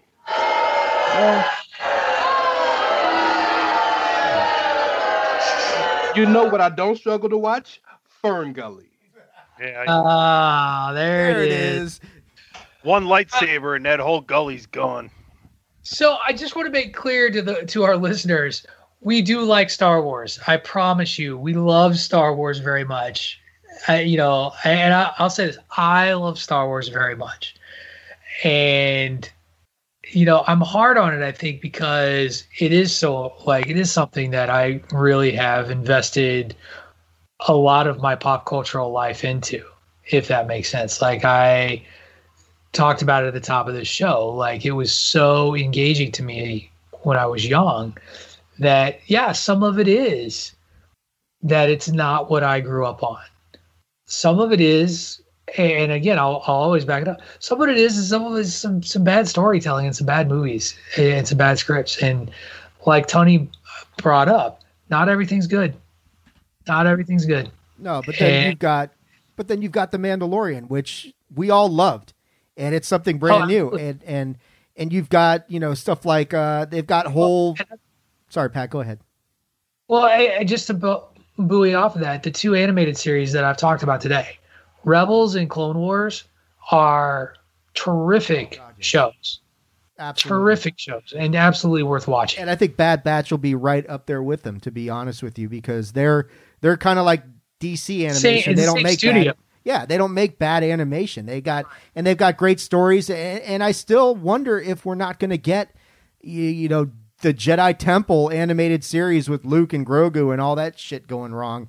I'm not ruling that out either. But yeah, I mean, you look at Star Wars' impact. You've got 2 giant Star Wars themed lands in 2 of the biggest theme parks in the world that are all about Star Wars, and you can just get completely immersed in that whole thing. So, I mean, yeah, we love Star Wars. It's a fantastic franchise. You're not going to hit it. You're not going to go undefeated. You're not going to hit everything out of the park. You're going to hit and miss. They've had their share of that, just like even the almighty MCU had freaking Thor: Dark World and Iron Man 2. So there you go. And just I know we loved it on this show, but there's some pushback on Falcon or Captain America and the Winter Soldier out there.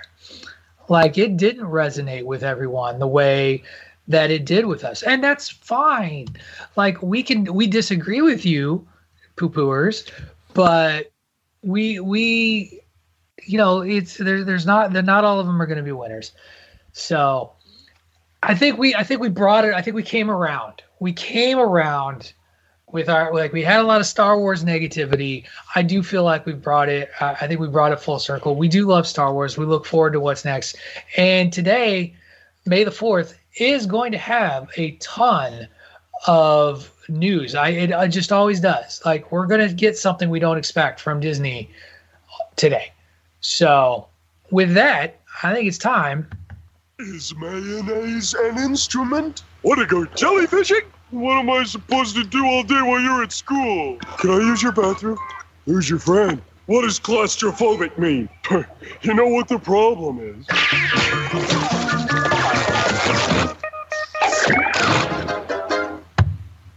So I told you I had 2 questions. Question 2 circles back on something I talked about when I responded to my own question 1.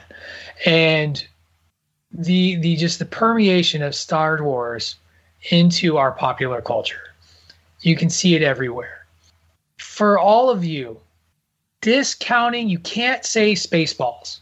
Can't say Spaceballs. Taking it off the table.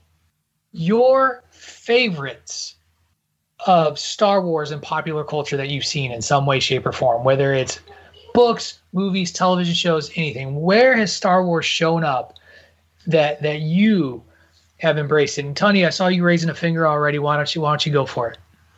I think what Seth MacFarlane has done with Family Guy and actually coming out with episodes for each of the original Star Wars trilogy is phenomenal, or at least the first 2. I can't remember if they did the third one or not, but the first one is excellent. If you're a Star Wars fan and you're a fan of animation, likely if you're a Star Wars fan, you're a fan of Family Guy anyway. But check them out. They're well done from someone who is a fan, and that's what I'd give you. And I would say yes, Spaceballs, unbelievably amazing. Seen it in the movie theater. Ray Cash, what about you? That's probably the best one, I think. But another one that's kind of really low key, that's kind of fun if you don't pay attention to it, is in various MCU movies, someone always gets their arm cut off. Oh, and in Phase 2, that was a Phase 2 thing. Yes, I believe it was every movie in Phase 2. Yeah, so that's a fun homage. Somebody lost an arm in Phase 2. So that's a fun homage to Star Wars that I can think of. But Seth MacFarlane murdered it with those Star Wars-esque episodes of Family Guy. So those are the 2 for sure. Well, there's been how many countless Star Wars porn parodies on Pornhub, but you got that. Had porn. Frankenhooker 4. Frankenhooker 4. The total package. Yeah. The total package. She was sliced down. Luke sliced me with his lightsaber. No, we talked about the theme parks. They've got entire Star Wars lands infiltrating that. There's a 2009 movie called Fanboys. I don't know if you guys have seen that or not. Yes. That's all about Star Wars. It's not Spaceballs. Right? What? Or no, they run into Trekkies on their trip. Yes, right, exactly. But it's an homage to Star Wars as well. It's not Spaceballs quality, of course not, but it's quite good to check out. I would recommend watching Fanboys because it's very funny. Yeah, that is a quality flick. It's about this group of fans trying to go meet George Lucas or something. If I remember correctly, right. Going to a Star Wars convention. Obviously, Big Bang Theory. Didn't they have a whole episode where they go to the Skywalker Ranch? Oh yeah, totally. So I have 3 that I'm gonna bring up, and one of them is an audio clip that I pulled just for today's show. But the first 2, you talked about Seth MacFarlane. I'm going to talk about another Seth Green. Seth Green, the creator of Robot Chicken, the show, did not 1, not 2, but 3 Star Wars Robot Chicken episodes of just bizarro things that they thought about. That maybe would happen in the Star Wars world. And Donald Faison actually has a recurring role in those shows where he plays Gary the Stormtrooper. And I encourage everyone to go to YouTube at some point and check out Gary the Stormtrooper, Take Your Daughter to Work Day in Star Wars. And it's basically Gary's a Stormtrooper going to work and his wife is you promised to take your daughter to work day. And so he takes them and it's them busting onto Princess Leia's ship, trying to steal back the plans to the Death Star from Princess Leia. So it's this little girl running through this firefight, dropping her teddy bear, and Donald Faison as a dad. It's one of the funniest things I've ever watched in my entire life. 2, Kevin Smith. Kevin Smith, everybody knows Kevin Smith is a big Star Wars fan, but Mallrats in particular. He spends a good portion of that movie with his Silent Bob character trying to use the Force to do stuff. And he's trying to show people that he can use the Force. And at the end, there's this penultimate moment where he's trying to pull a pin out of a set. Or no, he's trying to get a VHS cassette that's got stuck in this scaffolding. And through a bunch of stuff, it pops into his hand and he's like, oh, I got it. And he thinks it's because he used the Force to do it. But the last is something I saw well after I was born and saw well after, or it happened well before I was born, and I saw long after it aired. And that's Bill Murray doing a lounge singer act at a ski lodge. And I'm just going to play it for you because it's something special and it cracks me up every time. This is the Nick Winters Show, and I do the entertaining. Thank you. Let's go out with something really hot today, Stokes. A big hit out of '77. Star Wars, nothing but Star Wars. Give me the Star Wars. Don't let them end. That's Paul Schaefer on the keys. If they should Star Wars, please let these Star Wars stay. And hey, how about that nutty Star Wars bar? Can you forget all the creatures in there? And hey, Darth Vader in that black and evil mask, did he scare you as much as he scared me? Star Wars! Those here in Star Wars, my 7th winner up here, Star Wars! Top 3 Saturday Night Live musical skits of all time with Dick in a Box and No.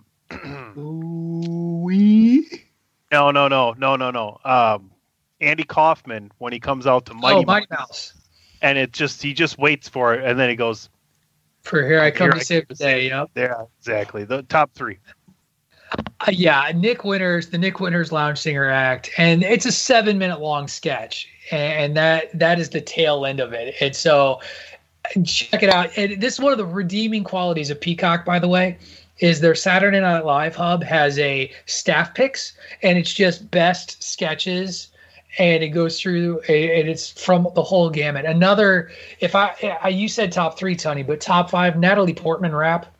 If you haven't seen the Natalie Portman rap, you need to go check out the Natalie Portman rap. It's awesome. If I can go Patrick O'Dowd on the Natalie Portman rap, they've tried to redo it too many times. The first one was great. The original one is awesome. Oh yeah. Yeah. But the other ones are like too much.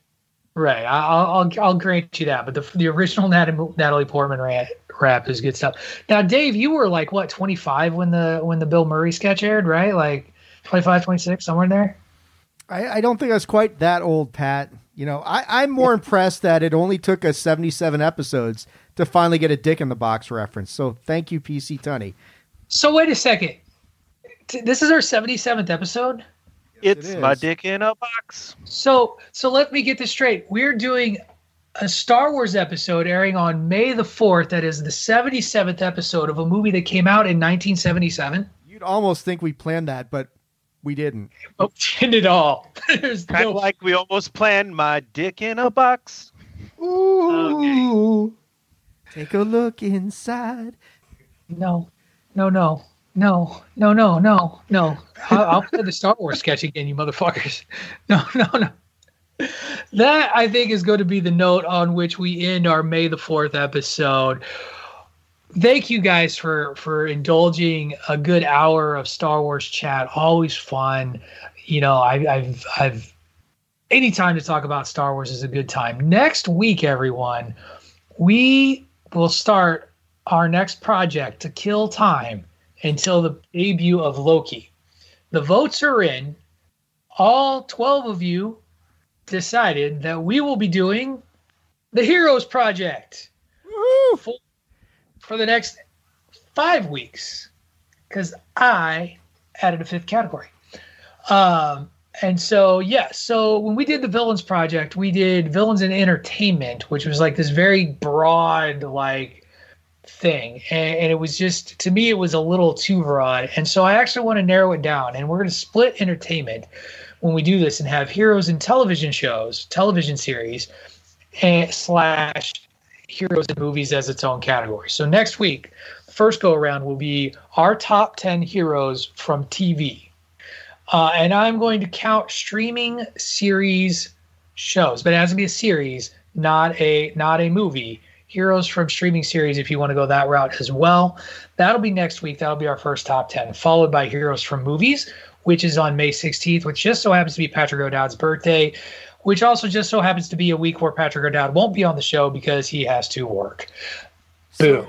So you want us to do this without you? Is that what you're saying? Yep. I'm going to send you my list anyway, and you can rattle off my top 5 if you feel like it. And I'm totally cool with that. Goddamn, Ray, we're going to eviscerate that list, and nobody's going to stop us.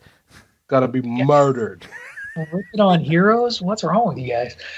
Then we'll go into the third week will be independent comics, followed by, we'll flip-flop it this time. We'll go Marvel first, and we'll wrap up with DC before going into our review of Loki the following week. So there you have it, folks. That's what we're going to be doing for the next 5 weeks here on Bandwagon Nerds. And on that note, that's going to do it for this week's edition of Bandwagon Nerds. Before we go, let's do a quick once around. Remind everybody where they can find us. Let's start this week with the frozen face of David Ungar. Still frozen. God damn it. Anyway, you can find me on Twitter at AttitudeAg. That is at AttitudeAGG, and on Facebook.com/Attitude of Aggression. And also over at Fern Gully Forever, the fan club that never stops. Thank you, Ray. Can't stop, won't stop. And the imitated frozen face of PC Tony. You can find me at PC Tunney. Make sure you check out everything on the Chairshot Radio Network. Thank you for all of your listenership. Please continue to listen to the pop culture jewel of the Chairshot Radio Network, Bandwagon Nerds. That brings it to Ray Cash. You can find me at Patrick O'Dowd Loves Fern Gully 21, a.k.a. at It's Ray Cash, R-E-Y as in Mysterio, C-A-S-H as in dollars. And, pop culture jewel of the Chair Shot, sports, entertainment, and Star Wars. 10 Star Wars. I just think on May 16th, Pat's not here, Ray. Let's do a Fern Gully watch along with PC Tunney. There you go. Live. Yes. That's a great idea to not have one whole half of the show on the show. It's like you want us to lose the podcast. It's like you want us to get canceled. We got Okay, our listenership got cut down to 12, Pat. I mean, what do we have to lose at this point? Honestly, Legit. I feel like Dave and Ray should be best friends, and Patrick and I should be best Right. friends, considering what's been happening in this episode, and considering that the May 15th and 16th weekend is our birthday weekend. Oh, I didn't know that. How about that? All right. Very nice.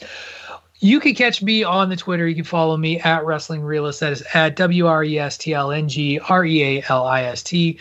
Of course, you catch us usually Monday, but this week we're on May the 4th for Bandwagon Nerds. You can also catch me every Wednesday with Greg DeMarco and Miranda Morales on the Babyface Heel podcast. And all four of us on Bandwagon do chair shot radio spots throughout the week. You can catch me on Sunday mornings, usually with David Ungar, though this past week it was with Ray Cash.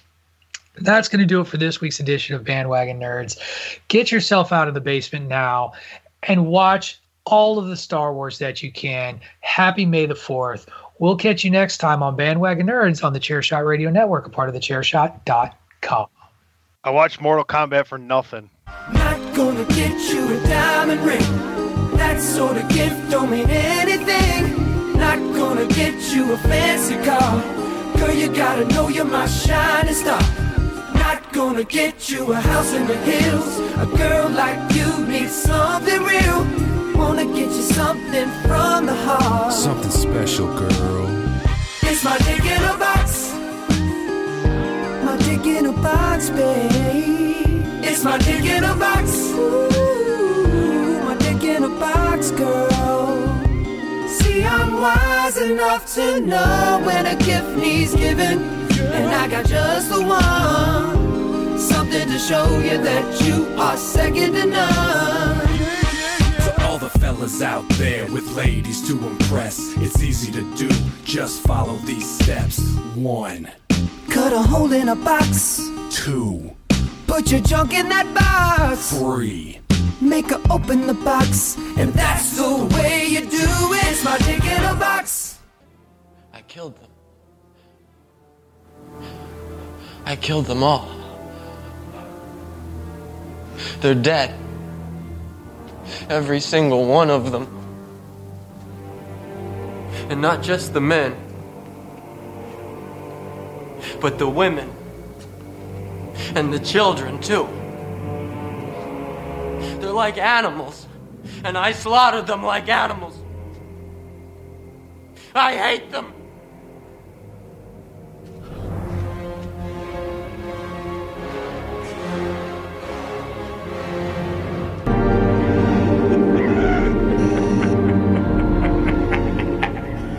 Good.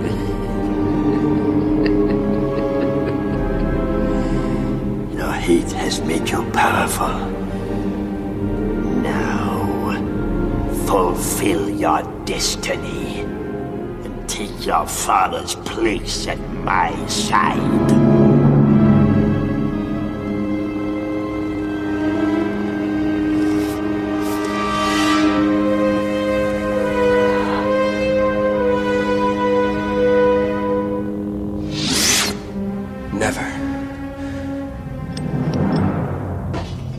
I'll never turn to the dark side. You failed, Your Highness. I am a Jedi, like my father before me.